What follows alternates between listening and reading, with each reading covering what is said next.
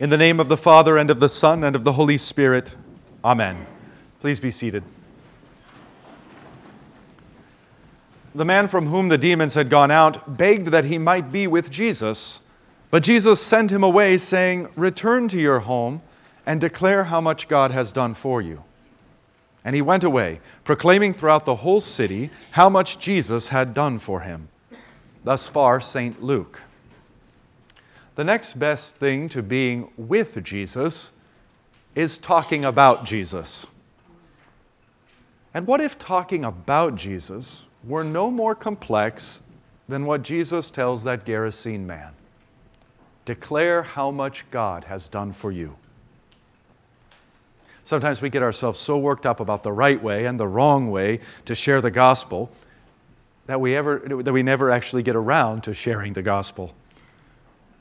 The thought that we might not have all the answers, or know enough theology, or remember our apologetics is often enough to paralyze us from even trying.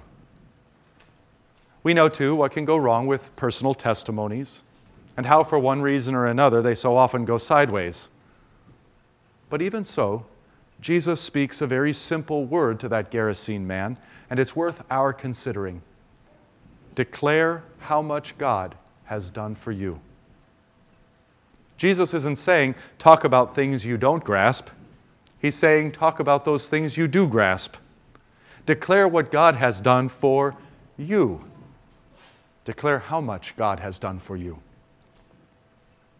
Of course, that would require you to stop and think and put into words what God has done for you. It requires us to focus on what Jesus has done for us and on what we do have, rather than on what He hasn't yet done for us and what we don't have. That almost sounds like it would be good for the soul. Let me say that one more time. It requires that we focus on what Jesus has done and on what we do have, rather than on what He hasn't yet done and on what we don't have. Not only does that sound like a recipe for an easy way to share Jesus with others, it also sounds like a recipe for joy. What has God done for you? Think on that. Dwell on that. And then talk about it. In fact, Jesus says to that man, "Return to your home and declare what God has done for you." Can you even imagine what it would be like if the dominant conversations in our own homes was not our problems or our stresses or our to-do lists, but rather declaring unto one another what God has done for us? How profoundly that would change our lives. But of course, that assumes that we're actually talking to one another at home and not just with our faces in iPhones while sitting in the same room. It might go like this. "Hi, honey, how was your day?" "Well, my day began when I made the sign of the cross. And even though I'm not much of a morning person, I remembered that God loves me, Father, Son, and Holy Spirit. That the Father has given you to me, along with all that I have. That the Son has laid down His life to take away all my sins, from my foolish past to the very present. That the Spirit has enlightened me with His gospel, set the sacraments before me, and filled me with faith, hope, and love. And that was all before I even got into the shower.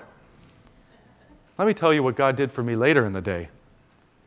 When I got to work and you-know-who started getting after me again. No, I don't want to wallow in the details. I've done that far too much. I want to get on to what God did for me. He led me to remember the great debt of sin that I had once owed Him, and how He has forgiven me so freely.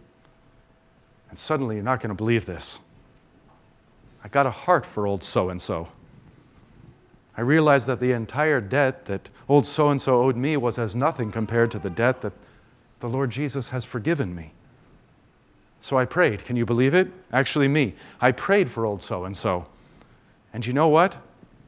I decided that every time they do something awful to me, I'm going to pray that God would forgive them just as He has forgiven me.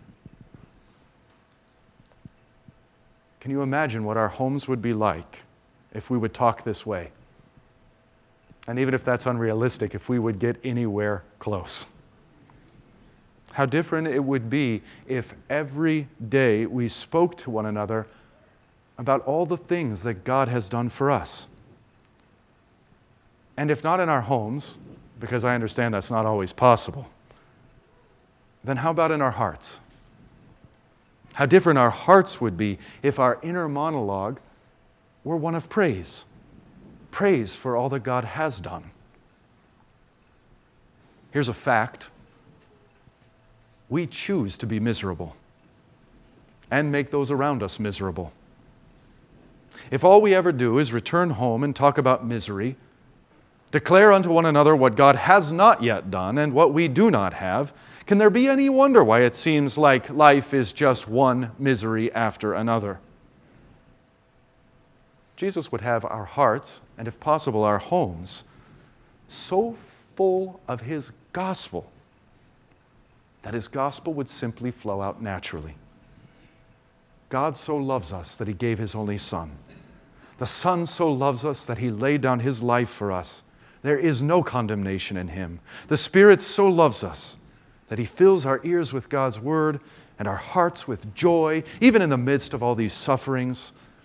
And He has made our souls into the home of Christ. Christ and Him crucified, Christ and Him risen. There's such playfulness and joy in Luke's account, the way he wrote it. The man out of whom Jesus had cast the demon loves Jesus so much. Did you catch it? Jesus says, return to your home and declare. And what's the next thing we read? The man had gone throughout the entire city. Jesus says, declare all that God has done for you. And what's the next thing we read? The man declared all that Jesus had done for him. Because there was no doubt in this man's mind that Jesus was God and that the entire city needed to know it. Exactly one chapter earlier in Luke, Luke records an account that's very much like this one. A woman of the city, a sinner, if you catch Luke's drift, began to wash Jesus' feet with her tears and dry them with her hair. The host was a Pharisee, and he was outraged at the display he saw. The last thing that Jesus says to the Pharisee is this: whoever is forgiven little loves little. There's a puzzle there to be unlocked, and when it's unlocked, it looks like this. We have all been forgiven so much, much more than we can even imagine or comprehend. But some think that they only have a very little that needs to be forgiven. And it is these who love very little. That woman of the city and that man possessed by demons both knew how much they had been forgiven. And so they love Jesus with a love that is boundless and amazing. One doesn't begin to love Jesus more by trying harder to love Jesus more. One loves Jesus more by realizing two things. First, the debt of sin. And second, the fact that Jesus has forgiven it. And not just forgiven it as if by fiat, but that He has taken it as His own, your very sins as His own, and borne our sins in His body on the tree, as the Scriptures say. The love of Jesus. He doesn't merely forgive your sins. He bears them as His very own. He suffers them as His very own. He makes atonement for them in His own body. If you and I truly knew how much it is that we have been forgiven, then weeping, we would wash His feet too, and gladly forgive all the sins committed against us as if they were nothing. Without even thinking about it, we declare all that God, all that Jesus had done for us every chance we got. Don't dwell on what God has not yet done for you, or on what you do not yet have. Dwell on what God has done for you, what He has given, what you do have. As St. Paul says, sing and make melody in your heart to the Lord. For God is so gracious in Christ Jesus, He even forgives all our negativity. He even forgives all our grousing and all our thanklessness. Now, God willing, we'll never know what it is to be possessed by demons, let alone a legion of them, like that poor man was in the country of the Gerasenes. But on the other hand, we do know what it is like to be possessed by sin, to be controlled by the old Adam in us.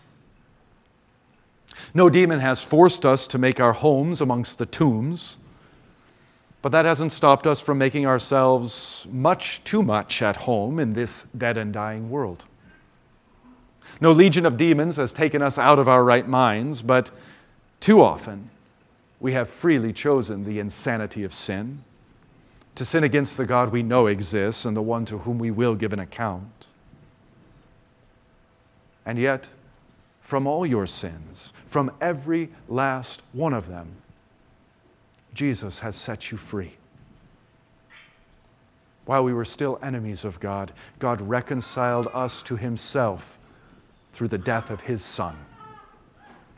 God is indeed just. The cross shows us that too. But He is also the justifier of the one who has faith in Jesus. Not reckoning, not counting our sins against us, not one of them.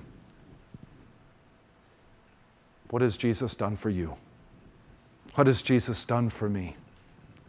More than we can imagine, more than we can comprehend. For in His body He bears our sins on the tree. And in pure, uncomplaining, selfless love, without any bitterness or resentment, with resolve, and yes, even with joy, Jesus willingly took every blow from rod and scourge, willingly took the crown of thorns, willingly took the shame, and so mocked and despised it, willingly was lifted up, willingly breathed His last, and His holy, sin-cleansing, all-sufficient blood flowed forth for you and for me.